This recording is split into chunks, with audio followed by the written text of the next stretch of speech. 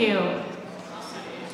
Today's scripture reading is Joshua 1 through 9. If you don't have a Bible, you can follow along in your bulletin or on the screen behind me. Hear the word of the Lord. After the death of Moses, the servant of the Lord said to Joshua the son of Nun, Moses' assistant, "Moses, my servant, is dead. Now therefore arise, go over this Jordan, you and all this people, into the land that I am giving to them, to the people of Israel. Every place that the sole of your foot will tread upon, I have given to you, just as I promised to Moses. From the wilderness and this Lebanon as far as the great river, the river Euphrates, all the land of the Hittites to the great sea, toward the going down of the sun shall be your territory. No man shall be able to stand before you all the days of your life.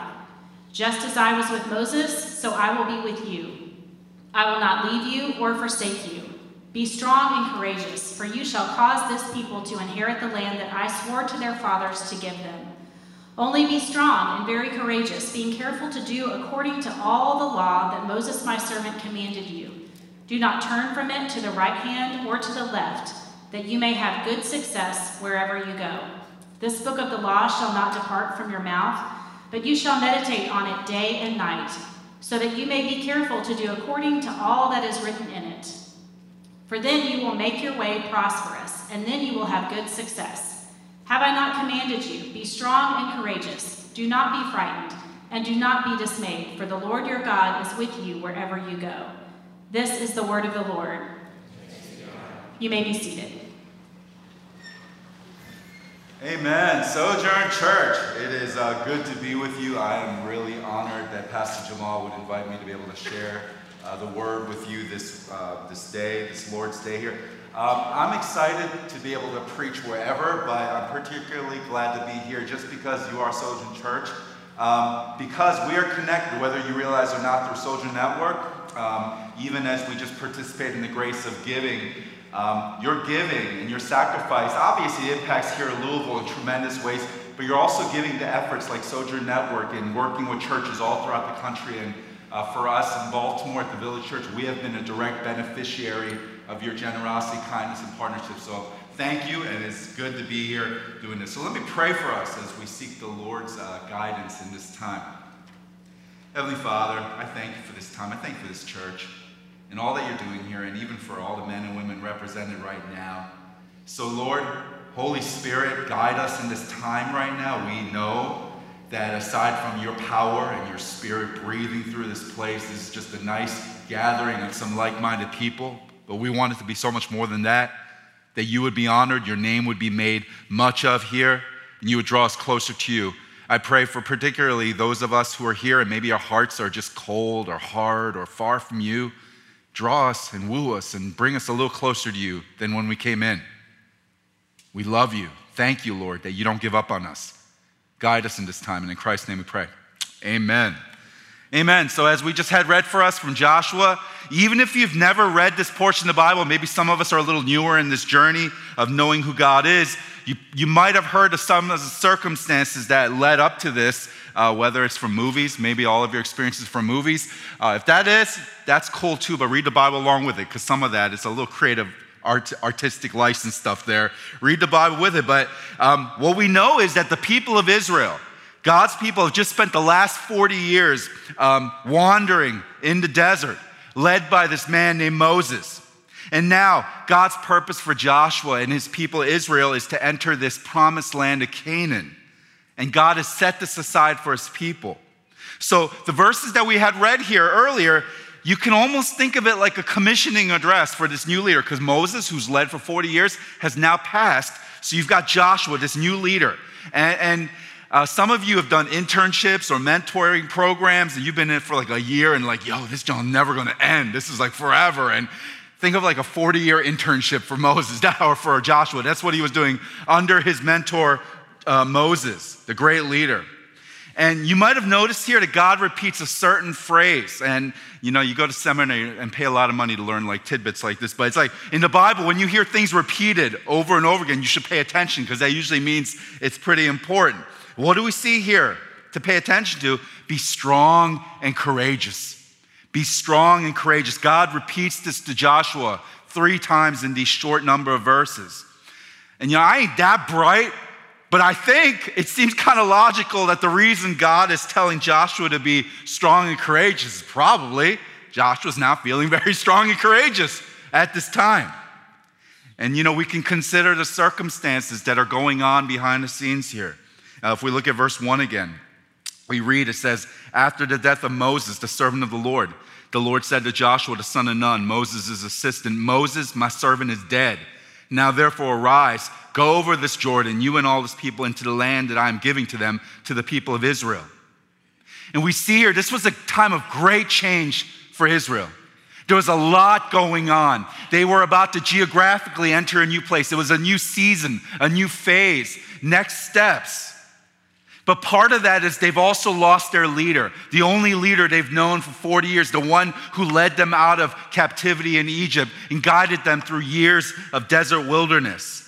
And if you're not familiar with who Moses is, we see a great description of him at the end of the book of Deuteronomy in chapter 34. In verse 10, it says, and there has not arisen a prophet since in Israel like Moses, whom the Lord knew face to face, none like him for all the signs and the wonders that the Lord sent him to do in the land of Egypt, to Pharaoh and to all his servants and to all his land, and for all the mighty power and all the great deeds of terror that Moses did in the sight of all Israel.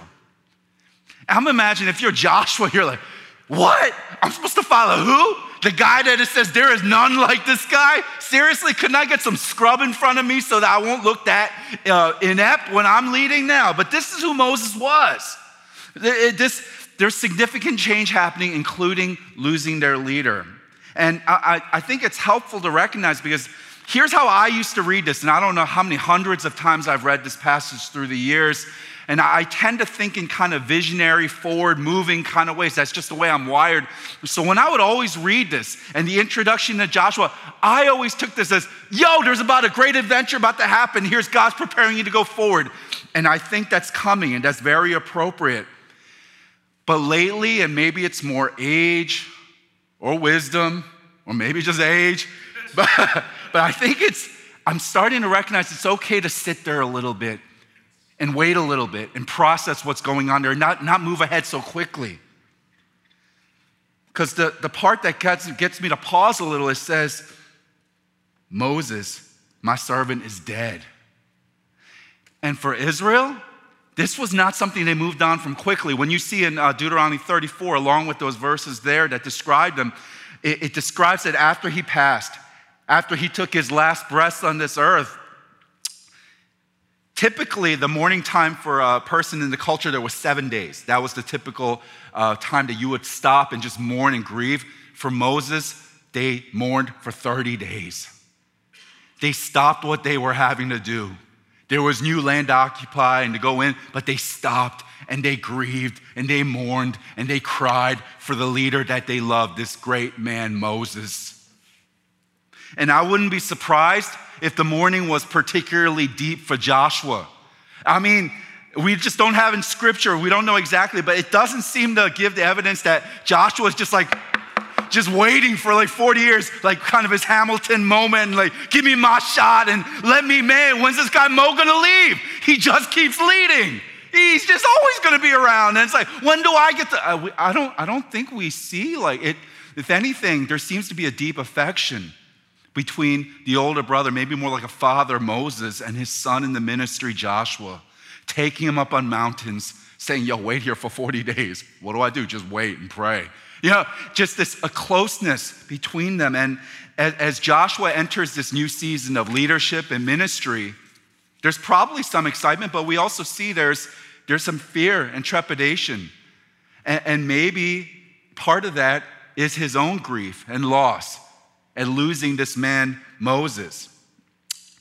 And just a side note here, but I genuinely believe, even in a room like this, that God has beautiful experiences in front of every single person here. You might not believe it. And I'm not into some like prosperity type, like God's got a great place. You just give a lot of offering here and God's going to set a nice big opportunity. I'm not into that like shadiness, right? That's not what I'm saying. But I just genuinely believe as we follow God, he has got things ahead of us that you might not even be aware of right now. And he's preparing you and forming you. And I want to encourage you, that's something to be excited about. That's something you should anticipate in hope. but I think it's also okay for us to kind of just stop sometimes and recognize that sometimes for change to happen in our life, and sometimes even great change, exciting things, whether in us or our families or professions or even our churches, sometimes with great change comes accompanying loss. Sometimes for the greatest things to happen, that shift life, often there's a loss that can sometimes come with it as well. And I think for me personally, this has just been brought into just very stark reality over the past year. This is, if I say anything weird today, I'm going to blame it on this, but this is a strange weekend for me, just in my own head and my own mind, because tomorrow is actually the 1-year anniversary since my father passed last year. So it's kind of a deep, still kind of raw kind of thing. And the thing about my pops is he was just this strong, like spiritually strong man, like robust faith. I mean, he was an immigrant and he didn't speak much English, but just he passed on faith to me, even though we didn't speak really the same language. Just through his life, received so much from him. But he was also a physically just strong man. He was in Korea, he was a boxer and a weightlifter and just a brute of a man. But the reason he passed was that cancer got his body, and by the end, it really quickly just ravaged him and ate his body up to the point where he was literally at the end, a skin and bones, melting away from this big, strong man that I knew to this shriveled up person, ready, not even able to talk. So when he was at that final breath's moment and his life was released, knowing that he was a man of faith, knowing that God knew him, our family genuinely worshiped God.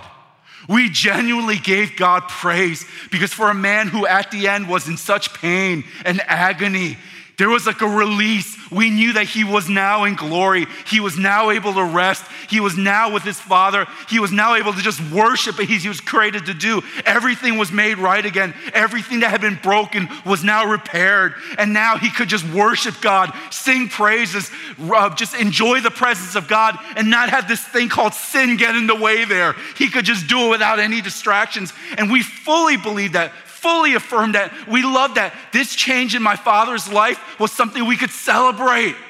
But at the very same moment, on this side, his family and friends grieved and mourned because for his change in very good ways that we affirmed, we experienced loss and heartbreak even as we celebrate those things.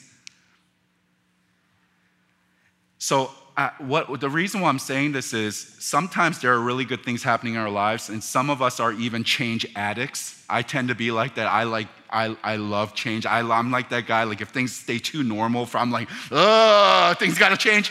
But there comes a point. Sometimes there's too much change. Things happen, or things are happening too much around us, and I want to just encourage maybe even some of us who are experiencing things, maybe you associated with that or not, but you're going through pain in your life. You're experiencing pain. For you to know God sees the pain that you might have right now. God sees the fear that maybe you even have of things that aren't the same as they used to be, changing around you. And I think it's critical for us to kind of press into these things. I think Sojourn's different, because I love this church because this is not a church culture that says, okay, y'all know you're struggling in life and life is hard, but kind of keep that at the door, come in because we're happy, joy Christians here, so we don't want any of that to mess in the way of the hot praise and jumping up. We're a church that welcomes that in. But I think it's critical for us to be real because we're not sadists who revel in pain, but I think what happens sometimes in people and groups and even churches is we're not able to experience change in healthy ways because we haven't processed through some of the loss and pain that might accompany it.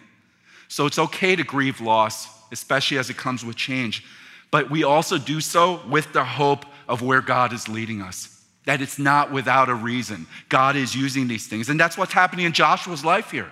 He's experiencing hard things to the point where God has to tell him multiple times, be strong and courageous. There's a lot of change going on. And we see here what God tells Joshua to do in response. It says, come on, snowflake, stop your whining, pull yourself together. You guys don't got that in your Bible? Of course not, right? Because you don't got Shady International version there, right? You're good, you know. Of course, that's not what God says here. I mean, God does tell Joshua, be strong, be courageous. But he tells Joshua, this strength is not found from going deep within yourself, as we're often hearing in our world.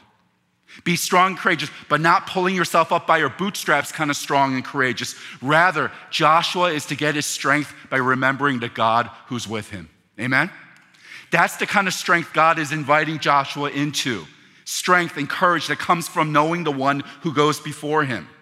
And verse 5, one of those passages that I just love, I can read over and over, just meditate for a long time, but the portion of that where it says, just as I was with Moses, so I will be with you. That's the hope God provides his son Joshua here. Just as I was with Moses, so I will be with you. And I imagine as Joshua hears those words from God, like the memories that start stirring when Joshua, what do you mean just as you were with Moses? And for some of you Harry Potter guys, right? It's like, maybe it's like that pensieve, right? That thing, that memory, John, when you get the hair and you start stirring it and all the memories come through and you start to, I almost imagine for Joshua, there's like a recollection of all the ways he's seen God walking with Moses through his life that he's been able to witness firsthand for 40 years. I imagine there's maybe some memories and images of the people of Israel who had been a captive people in this nation of Egypt, slaves under this nation, Egypt, led by this evil Pharaoh. But God, in some miraculous works, freed the people, freed them from captivity, and sent them out of Egypt. Pharaoh's heart was changed, and they were sent out. But the thing about being freed is that just because you're freed doesn't mean life is suddenly easy.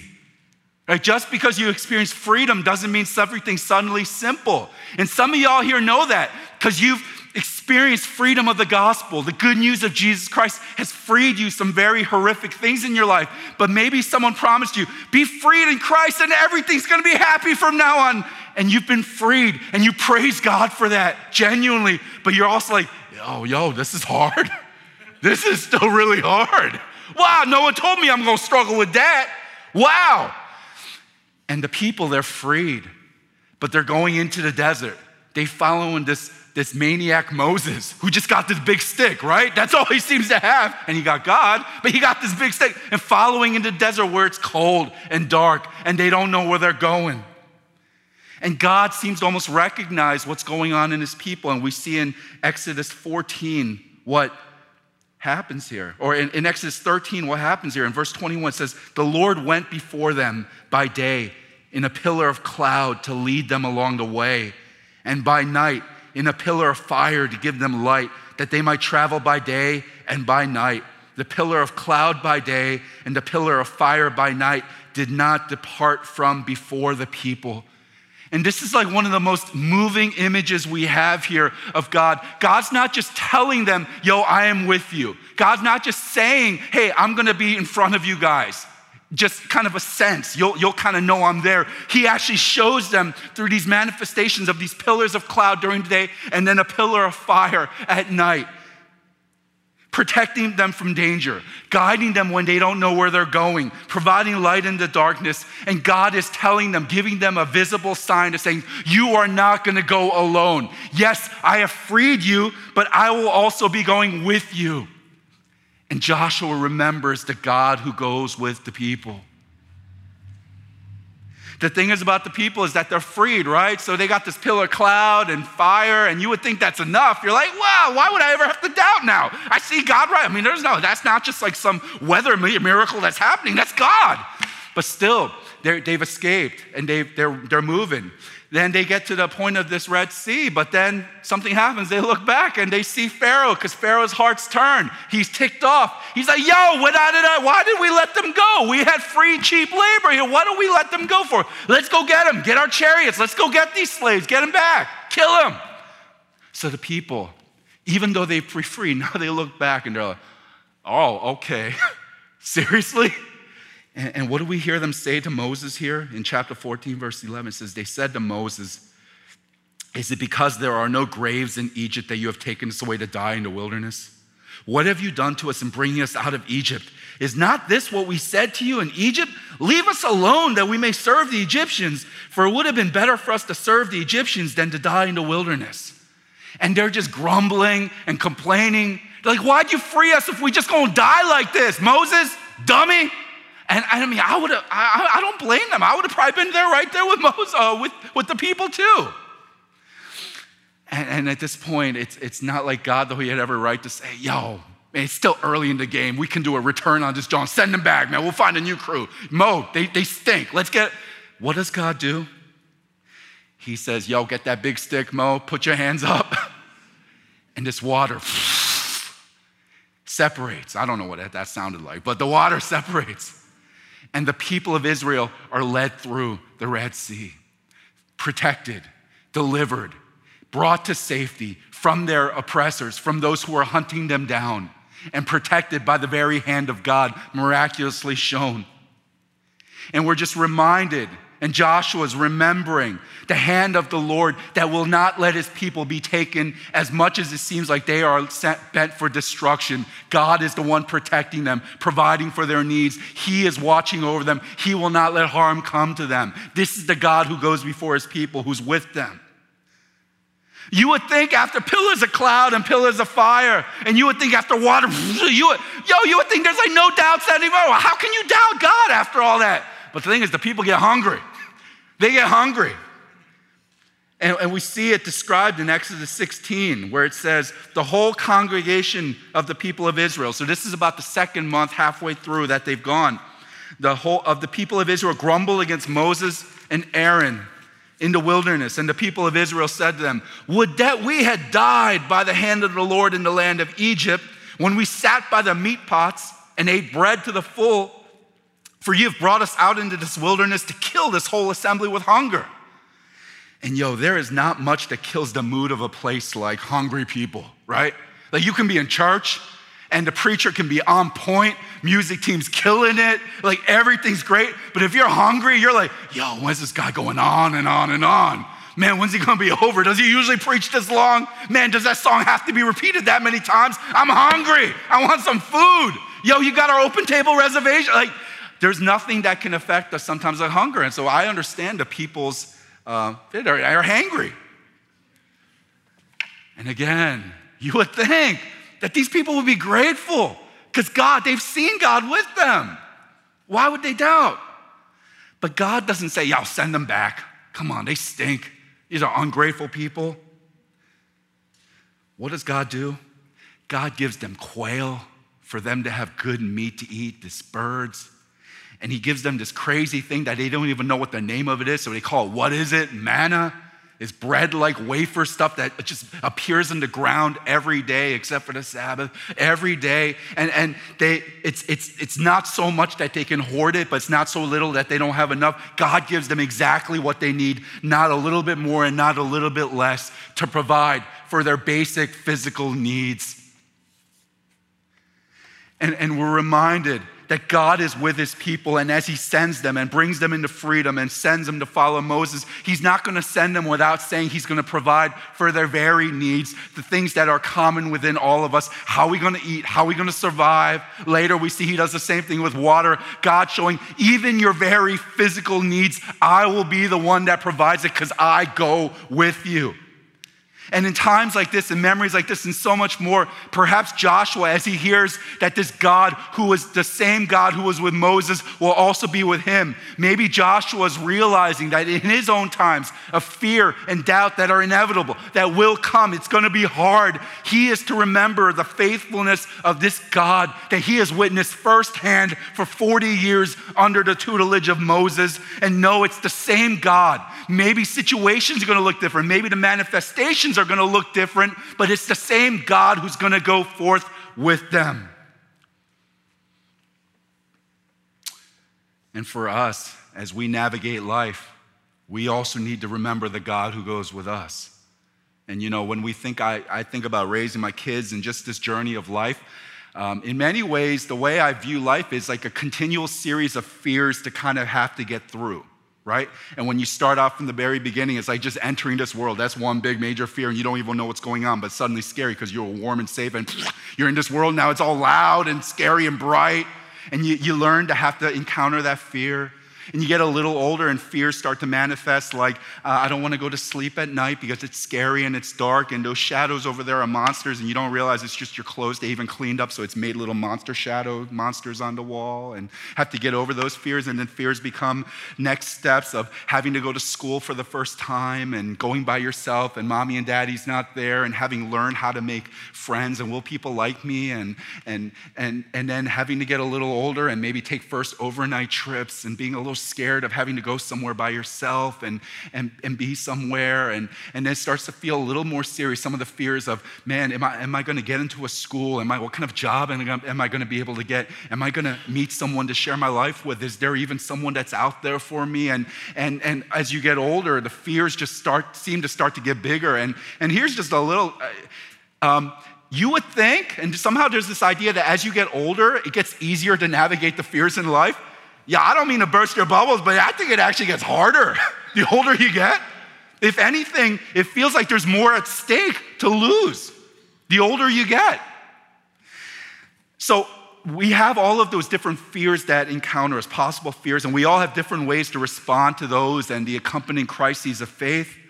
And one way, and I'm there, I've been part of this, is one way to encounter it is by find that strength within, right? Dig deep. Like, look for the inner you. Find the best you. Be strong. Drink your Gatorade. Put on your Under Armour. Just get deep. Find it and be strong. And you know what? As you're watching your football on Sunday, that makes a tremendous Under Armour commercial. You got hype about that? But what God teaches us is that strength in his kingdom is not actually found from within, but it's found from looking outside of us. Strength is not digging deeper to find that secret place where you're really strong, but it's actually looking outside of us to who God is. Because it's interesting what God teaches Joshua here about how he's to know God more. Look at verse 7. It says, be strong and very courageous. Be careful to obey all the law my servant Moses gave you. Do not turn from it to the right or to the left, that you may be successful wherever you go. Do not let this book of the law depart from your mouth. Meditate on it day and night so that you may be careful to do everything written in it. Then you will be prosperous and successful. More than might or power or strength, God emphasizes Joshua's need for the word of the Lord. And make no mistake, Joshua, he's going to have situations where he's going to have to use every ounce of his military training and skill and leadership and all of those things as he leads the people. But what God is clearly telling him here is that your success will ultimately not be how beast of a fighter you are, how great of a leader you are, how wise you are in battle techniques, but ultimately it's going to be by living by the ways of God as found in his law. Ultimately, your strength is going to be from knowing me as revealed in the word, in the law. And for us here, the primary means that God has given us to be intimately connected with him is through his word. And I personally believe God can speak to us in many different ways. But what we're saying here is the primary means that God has given to reveal himself is through his word. And y'all Sojourn Church, so this is like back of your hand kind of stuff. You know this, and it's always good to reaffirm these things in case. But we all know here, right, that the Bible, we don't approach the Bible as this storybook of characters we should emulate. So we don't get into like Bible studies and read the Bible and say, oh yeah, I want to be like that guy. That's how you do a marriage good. Or I want to be like her. That's how you have courage in the face of financial adversity. Or, oh man, I want to be like those people. It's not like we're looking at it like some fantasy story and these are the people we're trying to emulate, trying to be like. The Bible, the Word of God, it's actually this narrative, this story filled with some of the biggest losers you can imagine. Like people that if they would move in next to you on your block, you'd be like, oh no, not that kind of person. Like horrible people. You find like liars and people who do their family wrong. You find people who are cowards. You find people who steal. You find people who just commit adultery, even murder. Like horrible people. And you know what? Those are the good guys. It's like crazy. That's like the good guys in the scripture. The thing is, as jacked up as the people of God might be, as we find described in the word, there is one common theme throughout the story. There is a hero. It's not all those people, but there is a hero, and he is faithful. He is strong. He does not waver like you and I are prone to waver. This hero, he's God, and he's calling us to put our trust in him. Even, at least for me, when I'm continually tempted to put my trust in anything else other than God, including myself. To put my trust in myself even more than I do in God.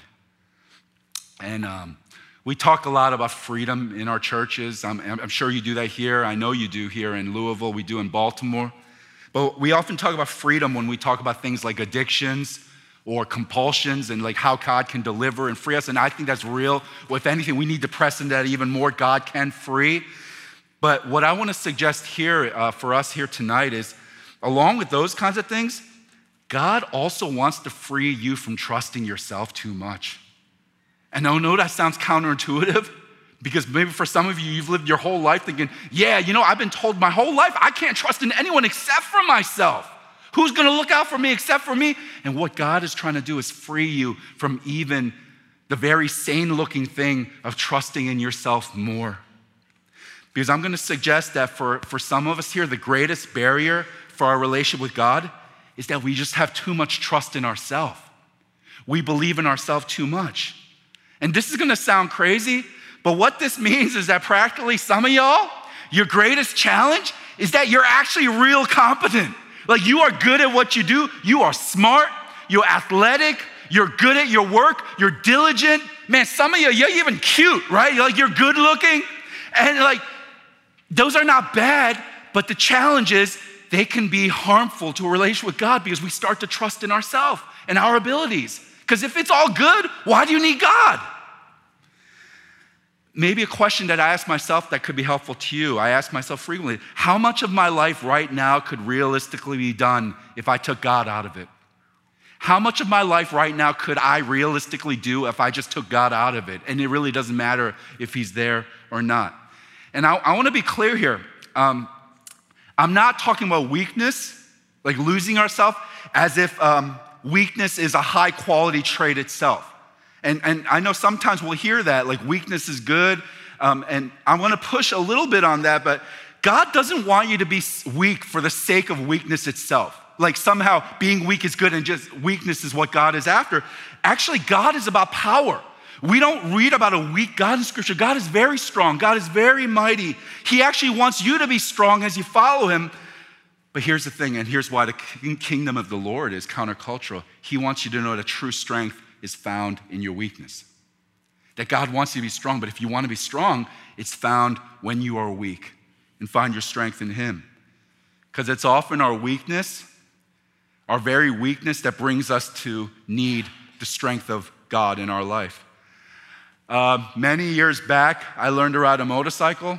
Some of you bikers, you're gonna know what I'm talking about here, but when I was learning, and some of y'all in the very back there, you might not be able to tell because you're far, but you might mistake me for like a gymnast or something, and I'm not, it's not natural for me to be on this small piece of metal going at high speeds. It feels very, I can't ski, I can't roller skate, so why am I getting on this little thing with two wheels? But I did it, and here's the thing though, when I got on the bike, the instructor who I was working with, they were saying, when you turn the bike, you actually don't use your handlebars like you would a bicycle. There's some turns you do that, but you actually don't turn your handlebars. When you're making a turn, you got to lean into it.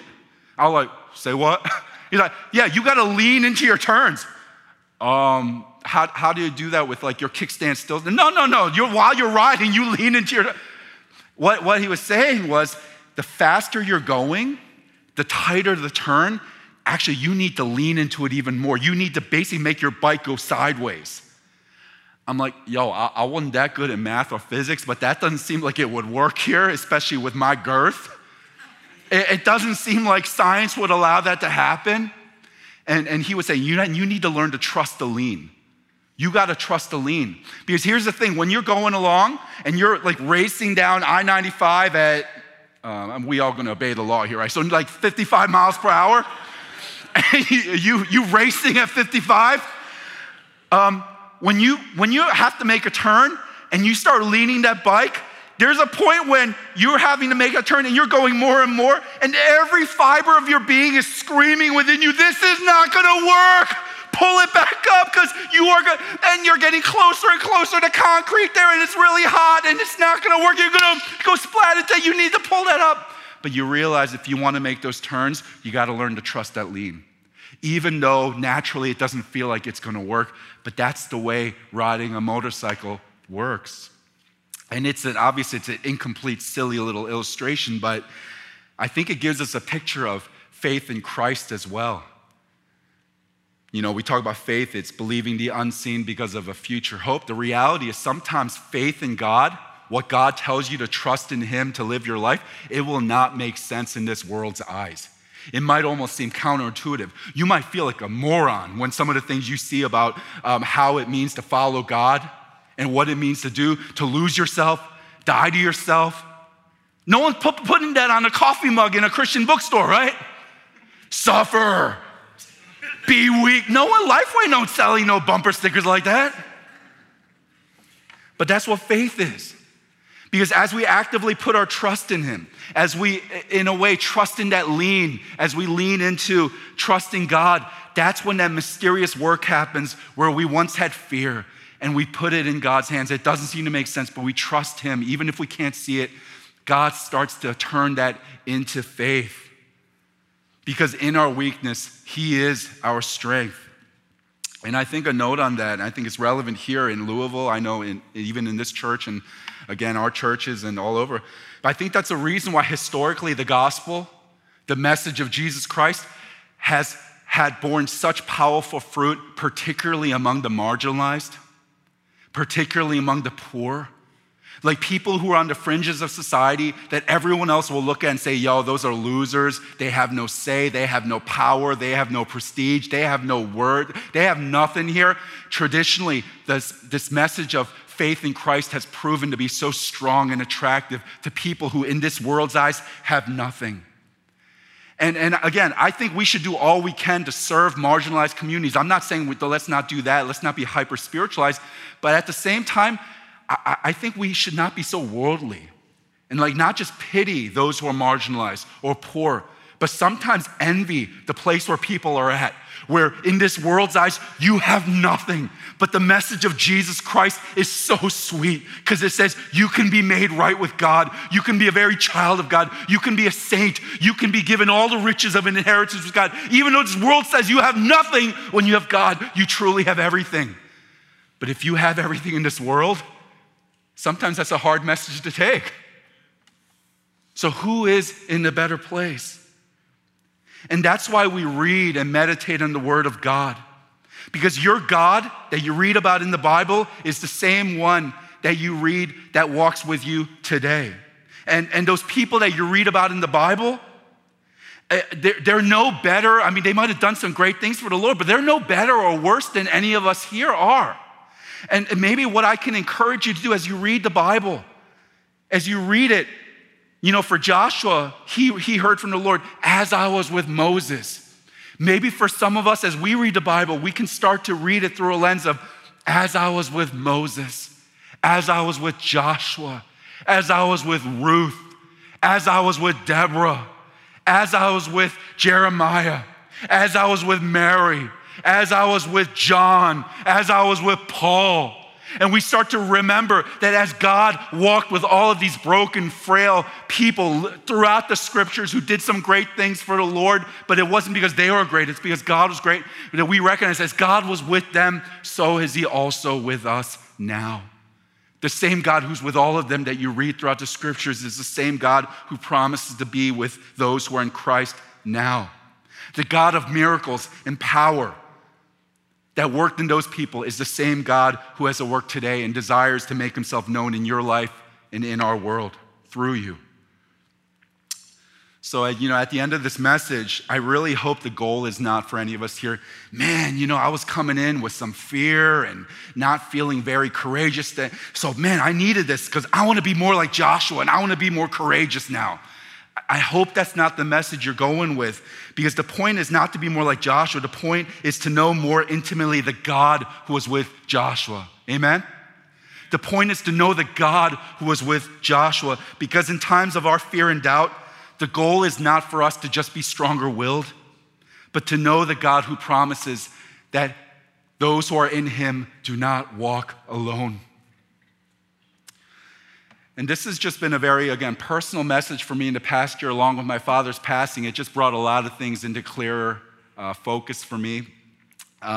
I've struggled with depression for much of my life since I was pretty young.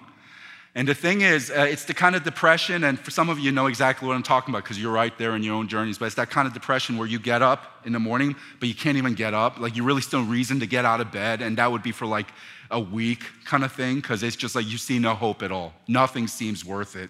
Like that kind of thing. And I've carried that for much of my life.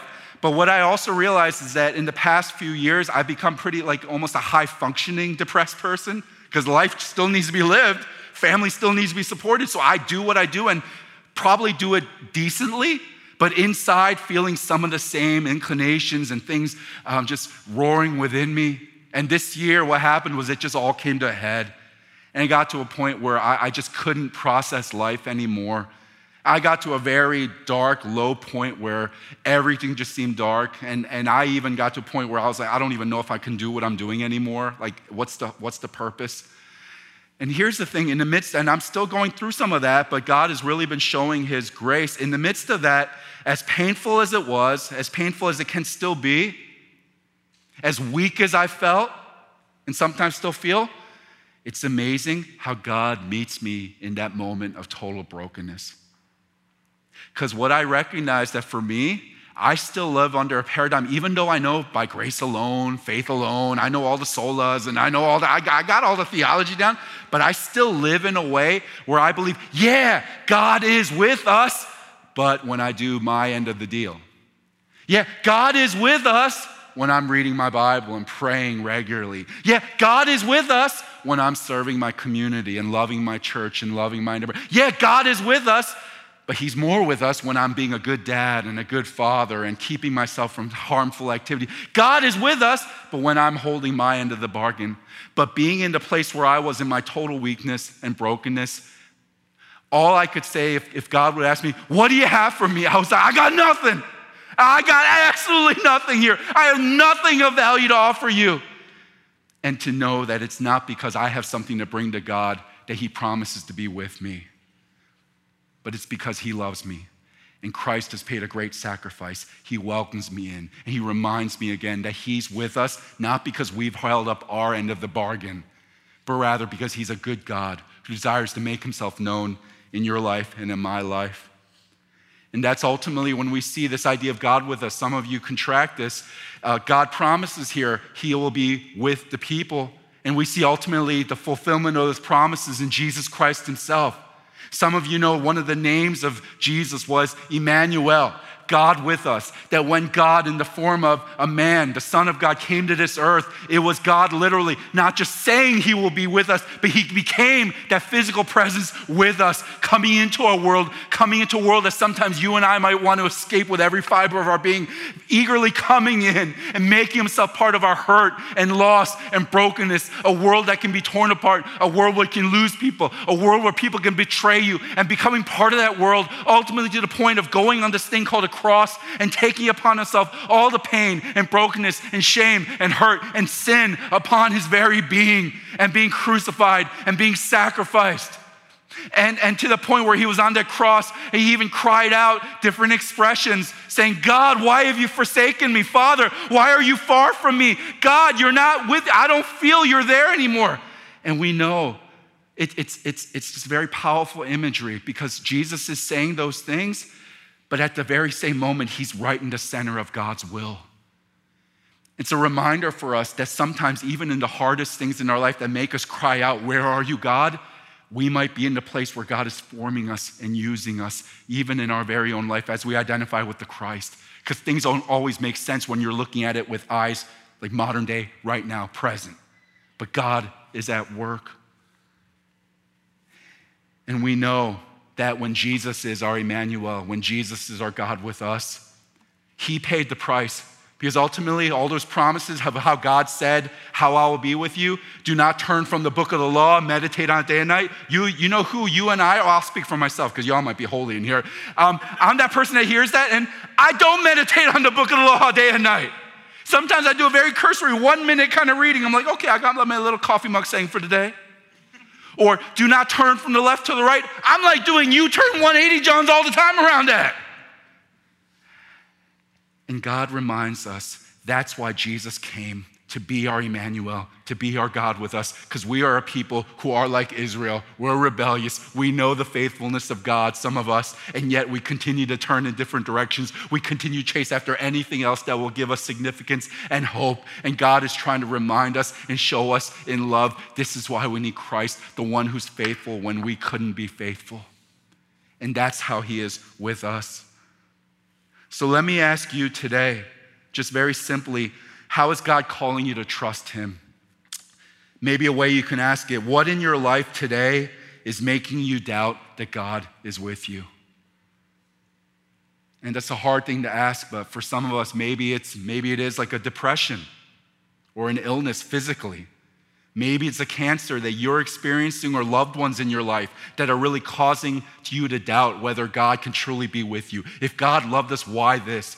Maybe it's financial calamity. Maybe it's business is going down the tubes. Maybe it's failure in your life. Maybe it's relational disruption. Maybe it's different things going on. Maybe it's even issues in the church. Maybe it's your own head. Whatever it might be, what in your life is the enemy using to try to get you to doubt that God could truly be with you? And if I could encourage you, if you are a child of God, there is nothing that can separate you from the love of God. And you remember Christ. And as you come up for the communion in a little bit, can you bring those things that you're being tempted to trust whether God is truly with you or not? Bring that to the Lord. Be honest with him.